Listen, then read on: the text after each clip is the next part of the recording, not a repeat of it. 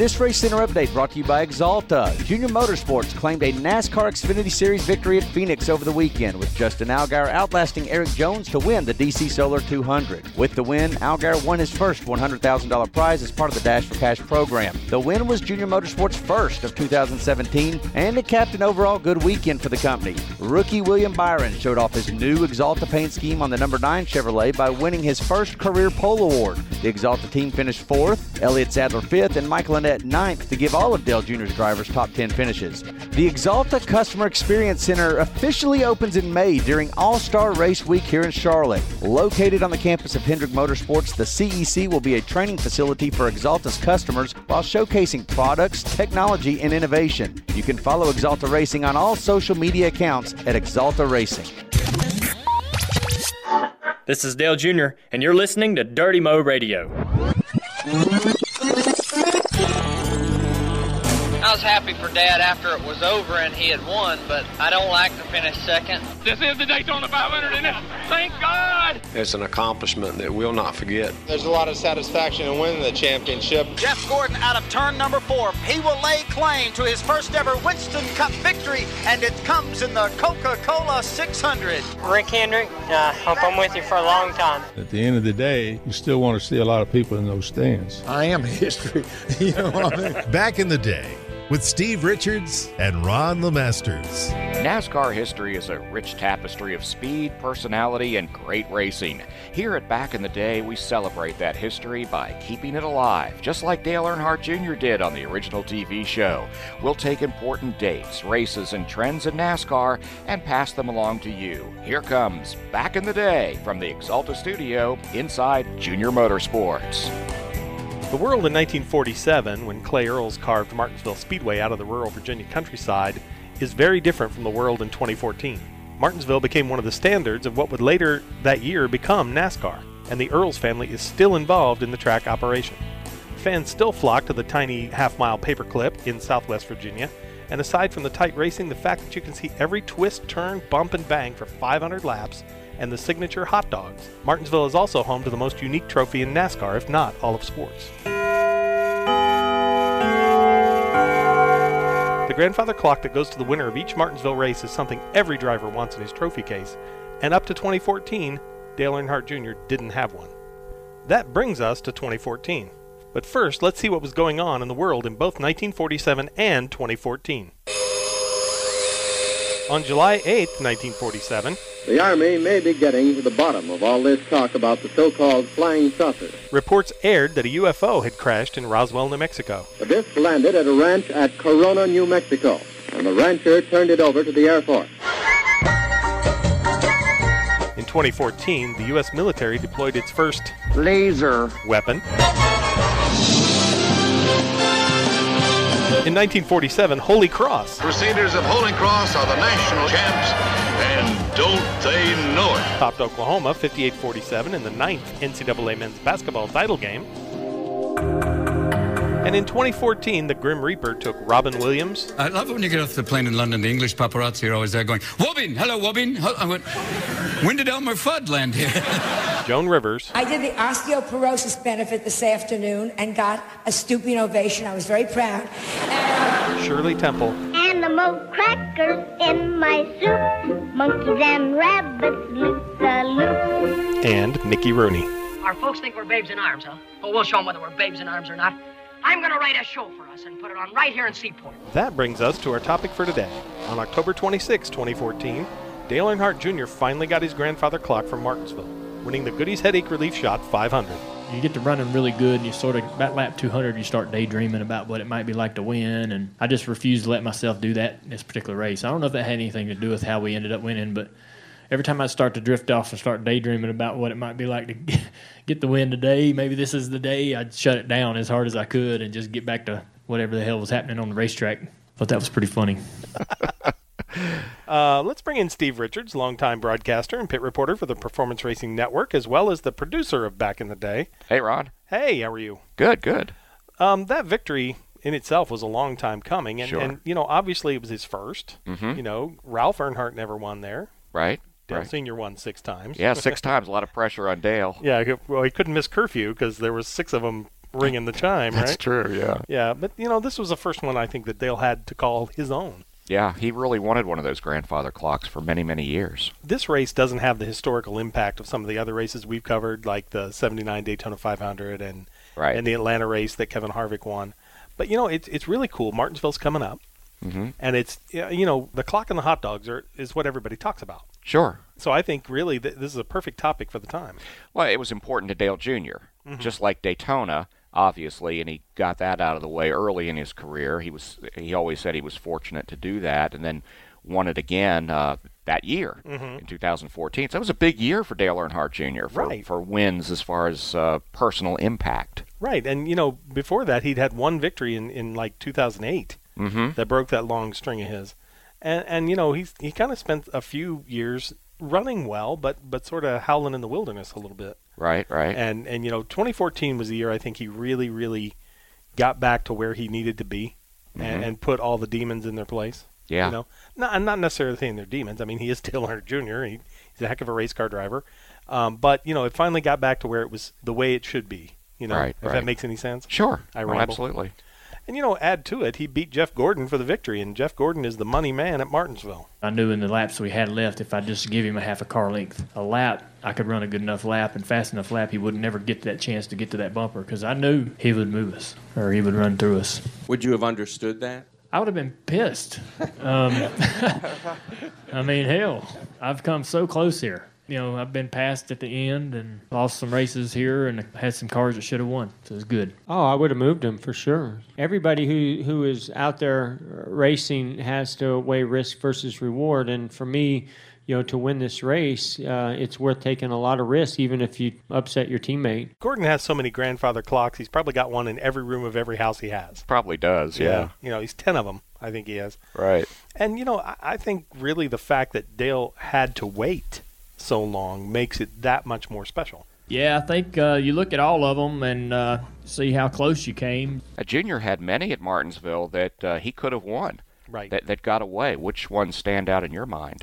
Well, the one where he had the fender off the car, he was running like Jack the Bear. I mean, he was so fast. In 2006, he got in a spin late and had to go to the back of the field, and he still finished fourth. Right. With no right front fender on the car. And actually, that's sort of a disadvantage because sometimes you'll use that. But it didn't seem to hurt him that day. He was wicked fast. Every time you lose a race, especially losing one that close, you run it through your mind for months and months maybe about what you could have done differently. Anytime you recall an event like that where you came close to winning it, you think about what you could have done differently. And you never know what might have been the outcome had I done something different. So I wouldn't race anybody dirty, but maybe I could have done a better job putting laps together while I was out there in front. Done a better job of not slipping up into one and doing things to give him an opportunity to get under me and things like that. Having that fender tore off, kept that right front tire cool, kept it turning, kept the brakes cool. We were kind of an average car for 10 laps, and then after that, it just take off. So I've been trying to figure out how to get my fenders to fall off ever since.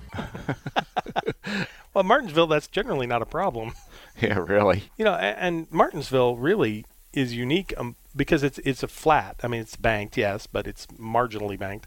And you run it differently than pretty much any other track on the circuit except for maybe Loudon. Because it is too flat, and it's you kind of run it, and the same principles apply. Only it's a mile instead of a half. He lost to Harvick as well in 2011. Harvick was pretty fast, but I sure would have liked to. I sure wish it had it ended differently. So there's a lot of things you definitely like another shot at in life, but we don't get that. You gotta look forward. Gotta look in the direction you're going. That is a quintessential Dale Earnhardt Jr. quote, isn't it? Mm-hmm. He's got two little he-has and just basically tells it like it is. Junior said he wasn't going to just take Kevin Harvick out. I tried to get into him, but he didn't have much of a bumper to get into, So when I ran into him, it was like a pillow fight. There wasn't much to it. He just drove off the nose of my car and went about his way. Well, and he would have moved him. I mean, I don't think he'd have parked him. No. Because you can move at Martinsville. All it takes is really a nudge at the right place at the right time. Yep. And you're, out of the groove and you're defenseless. But and I think he might have to do that. It's funny. Junior remembered also his first trip to Martinsville. This was after he won in 2014. Mhm. Kind of reflected back Mhm. and remembered his first trip to the little half mile. I remember wearing panel knit sweatshirts, and they were a sponsor of the race. They were also a sponsor of Buddy Arrington's Ford, and guys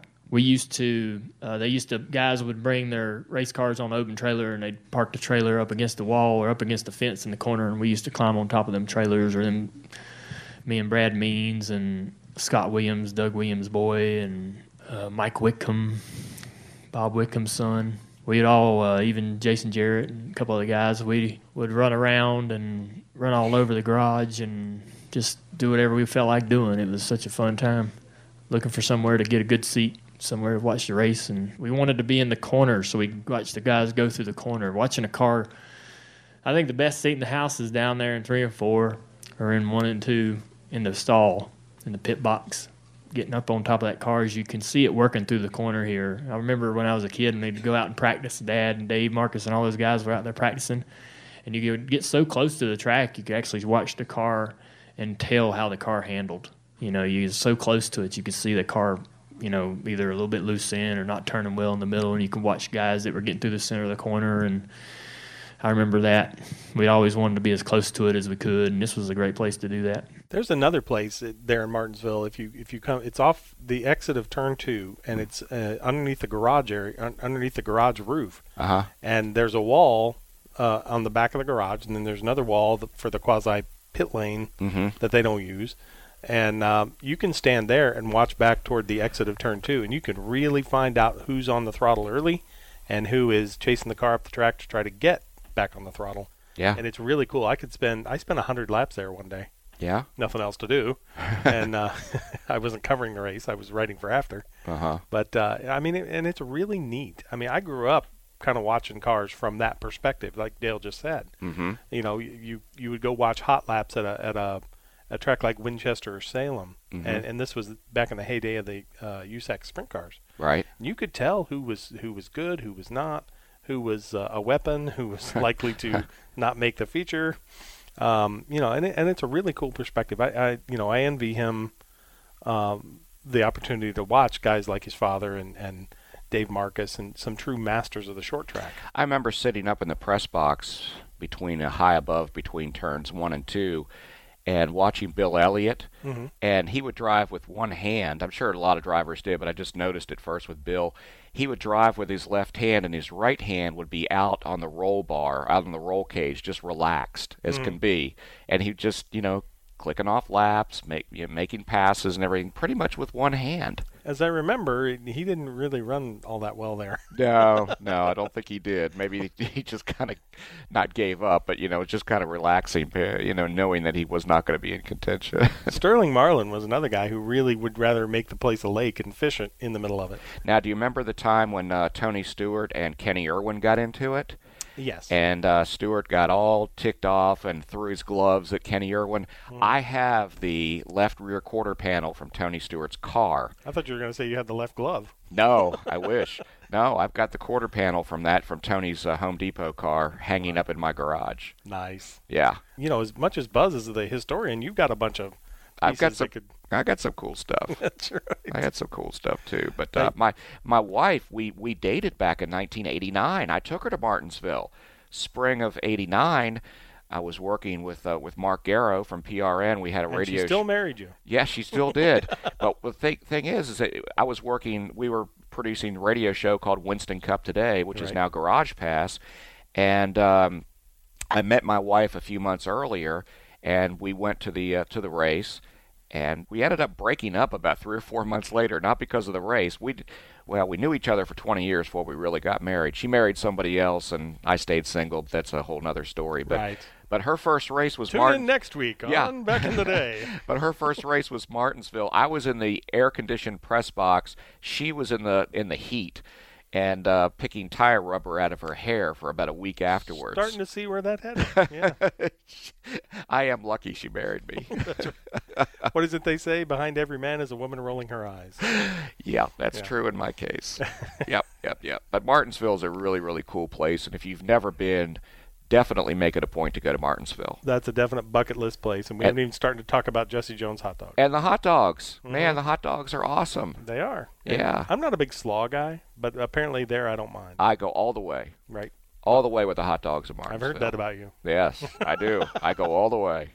No doubt about it. In the pantheon of races on NASCAR's top series, Martinsville isn't Daytona. It's not Talladega. It's not a huge, impressive physical plant. But, for drivers who appreciate history, and R. Dale Jr. is a guy who really appreciates history, yep. That's one of the halls of fame, or the meccas, I guess is what you call it. It's unique in its layout, its traditions, and getting the clock, I think, is why you guys go there. You can be horrible at it, but you still maintain the hope that you can be less horrible and win a clock. Mm-hmm. You know what I mean? Right. And but man, 500 laps around that place is a drag. It's got to be physically demanding. You remember when Ricky Rudd climbed out of the car and had to have oxygen, and oh yeah, people were throwing buckets of water on him, just overheated. Oh yeah, yeah. And it's not usually when they run there. It's not usually all that beastly hot, but still in the car, if your air conditioner breaks or your cool suit doesn't work, there you go. Yeah. This is one of those trophies that it's very unique, and it's something that's a big deal to the drivers and the teams in the series. I mean, it's when you're young, grandfather clock doesn't sound very cool, but when it comes from Martinsville Speedway, it's pretty badass. Yeah, typical Tony Stewart quote there. Yeah. And I was with him when he won in 2005. Right. Or maybe it's 2006. I can't remember. I was doing Mike Arning's job at that point, filling in for Mike, and got to see him try to climb the fence. And actually, the chairman of Home Depot was there that day, and he instructed me that if Tony started to fall off the fence, I was to catch him. Oh, you're kidding. Yes, and it was not one of those things that is easily done. It's not like calling for a fair catch at the 40-yard line. Now, Mike Arning was his PR guy at the time. Yes. So you were filling in. Yes. Oh, lovely. That was my second victory lane with Home Depot. Nice. The first one was at Watkins Glen. Do you have any mementos? I have 2 hats signed by him. I have a towel that still smells like beer. Really? Great. It's in a plastic bag in my trophy box. That's pretty much it. That's pretty cool, though. Yeah. That's great. Yeah. You have some good stuff yourself. Yeah. Well, yeah. I get made fun of because I am a media guy at heart. That's where I grew up. I spent the majority of my career as a media guy. Right. And anytime somebody puts out something that you can have for free, nature says you go take one. So, but it served me well. I probably haven't done as good a job as I should have in documenting some of that stuff, but I know what it means. Sure. And some of the best stuff I have comes from Indianapolis. But like diecast, I was never a big diecast guy, but I still have a couple. I have a Richard Petty car. I have a Marty Robbins stock car. Oh, neat. Model. The number is purple, garish purple and yellow. Right. Number 42. Nice. It was awesome. Nice. So. Well, watching Dale Jr. win at Martinsville was really very special, and to see the emotion that day, and he even said that he was going to let Amy decide where to put the clock. And bet you it's in the garage. In the garage? No, I'm kidding. Grandfather clocks are. Yeah, I know. I don't know where. Stacy just said it was somewhere. It's in the living room. It's in the living. Well, it should be in the living room. That's right. That's where the grandfather clock goes. Jeez. Really. And Dale's smart for letting her decide where it goes. Well, that's what he said after the race. Oh, I'm going to leave that up to Amy where she wants to put it. I was glad to hear her say she thought it was beautiful, so I know it'll get a good place up front somewhere, hopefully in the living room. And I'm going to put it somewhere where I see it every day. I want to put it just inside the front door where you got to walk around the damn thing when you come in the house. But she probably won't let me sit it there.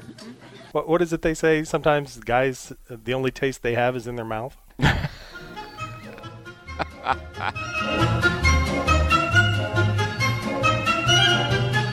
This week's featured segment, as always, is called Beat the Buzzer. It's very simple. We've managed to entice the world's foremost historian on NASCAR racing. That would be one Buzz McKim, historian for the NASCAR Hall of Fame. He's going to join us each week for this segment, and as if that isn't enough, our listeners are going to win prizes too because Buzz is really, really good at this. He really is. Yes, he is. Buzz, how are you doing? Hey, fantastic. As usual, I am tickled to death to be part of this whole fiasco. I mean, this wonderful show. I think you got it right the first time, really. We're talking about Martinsville and Dale Jr.'s victory there. I heard the Martinsville train in the background. Yes. I heard a train whistle there. I think it was my phone. Phone? Oh, okay. Oh, darn cell phone.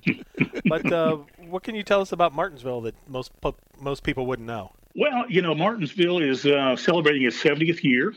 It came on board in 1947, pre-NASCAR actually. Clay Earls and Sam Rice built the track. Sam was kind of a part-time driver. He actually won a race on Daytona Beach in the late 30s. He didn't wear a helmet. He wore a fedora hat. Wow. Very stylish. Who held it for him? Smoking the Bandit.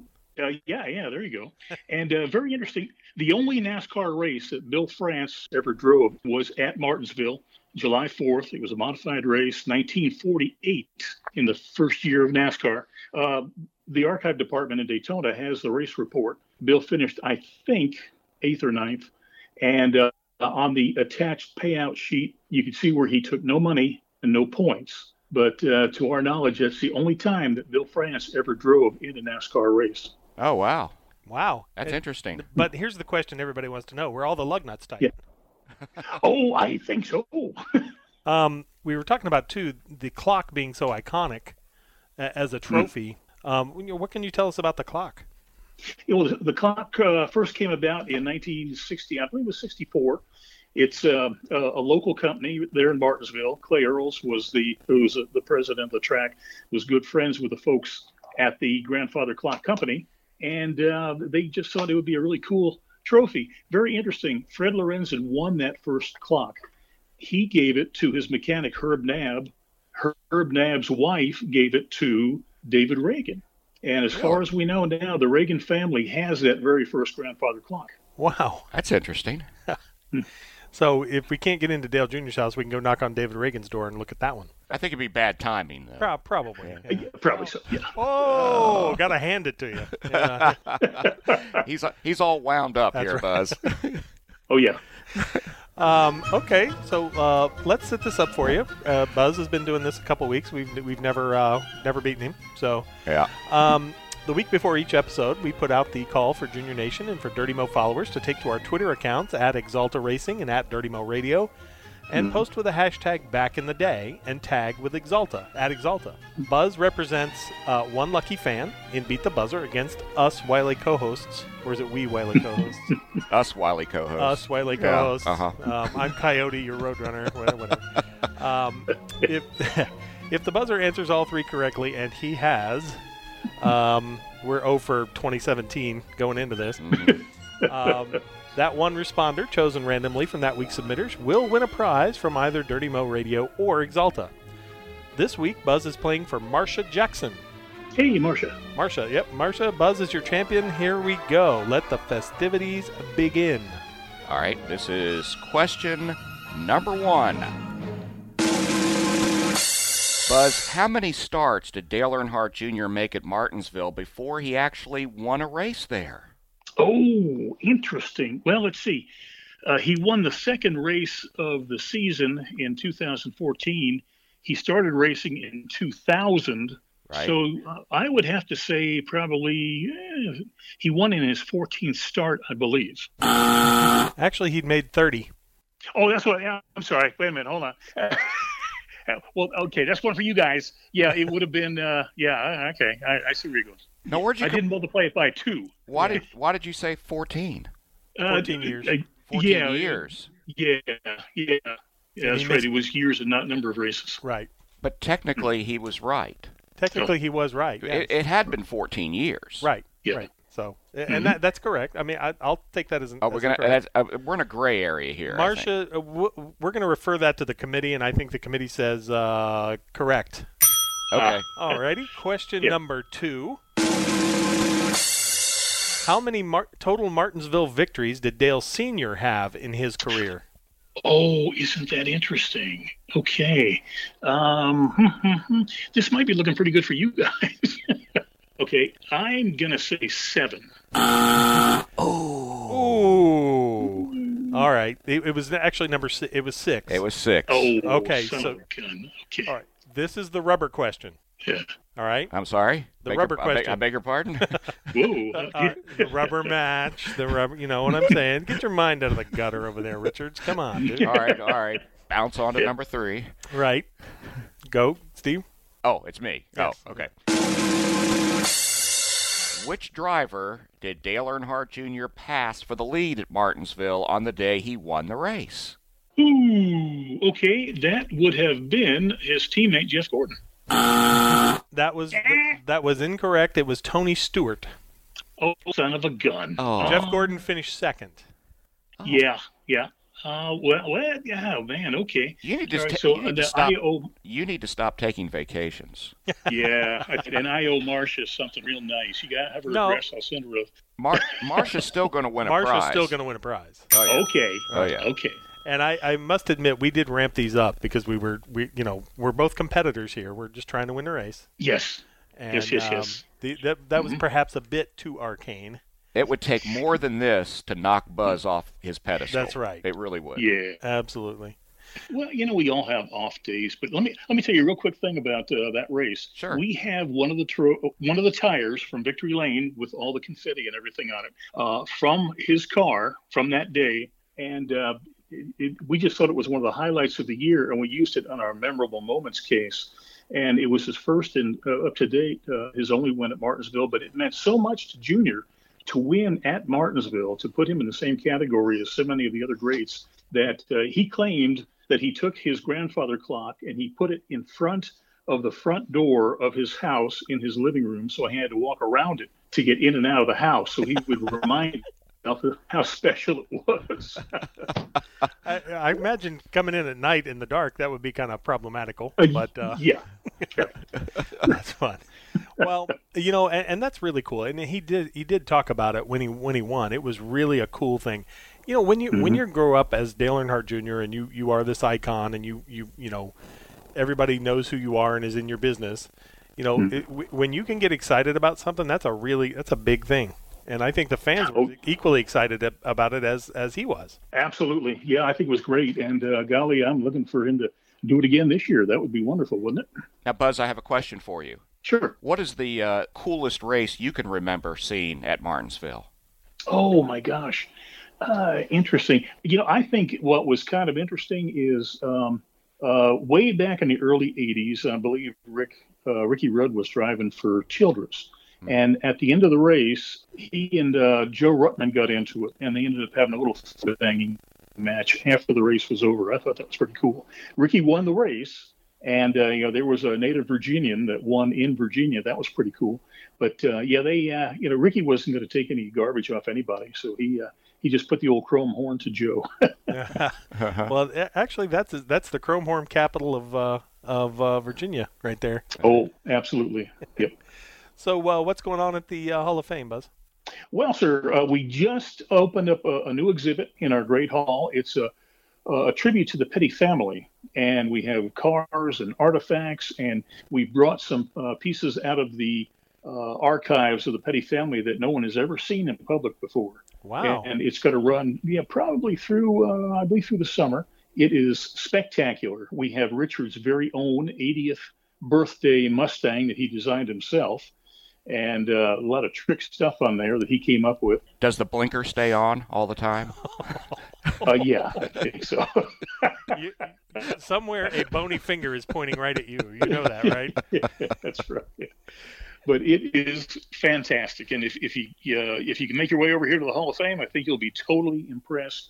Like I say, it encompasses the entire family, and Richard's family, Maurice's family, some Dell Inman, all that, and it just shows what a legacy the family has given NASCAR over these years, and it's a fitting tribute to what they've done for the sport. Now, I remember the American Picker Show where you sent the guys out to find a Richard Petty door, race-used door. Is that in the exhibit?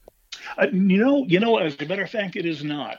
What we did, we relied on the Pettys to give us everything that they wanted to see, and we didn't include anything that we've come up with. So gotcha. We thought this was, strictly their way of telling the folks what their story is. But yeah, we still do have that door down in the basement. If you guys want to come over and take a look at it, I'll take you into the inner sanctum. Ooh, yeah. We like that. That'd be cool. I'll wear my Doctor Who cape. We like inner sanctums. That's right. Buzz, as always, thank you so much for coming on. You really make our show pop. We've gotten a lot of good, positive response on this segment. So and we'll we just had to like maintain home turf a little bit. Next week you're gonna make us look silly. So. Oh, well, hey, I tell you what, this is one of the highlights of my week, and it doesn't hurt to slap me down every now and then on some of these questions. Well, we'll try not to make it like who is sitting in Section B, Row 4, and got up to go get a hot dog at lap 200. He would know that. Yeah. Thank you very much again, and everybody who's listening. Gentlemen, thank you so much. Yeah, everybody who's listening, go down and see Buzz at the NASCAR Hall of Fame. You won't be disappointed. That's it for this episode of Back in the Day. Thanks to Buzz McKim, our resident NASCAR guru, for playing along with us today. And, we finally actually sort of stumped him. We did. Which is really cool. 2 out of 3. 2 out of 3. Ain't bad. Yeah, but Marcia still wins, because he beat us on 1. We have to be perfect. He doesn't. Well, that's true. Keep an eye on @Exalta Racing and @Dirty Mo Radio for the opportunity to participate in Beat the Buzzer. And remember, history is made every day, so be a part of it with Back in the Day. Thanks for listening to Dirty Mo Radio.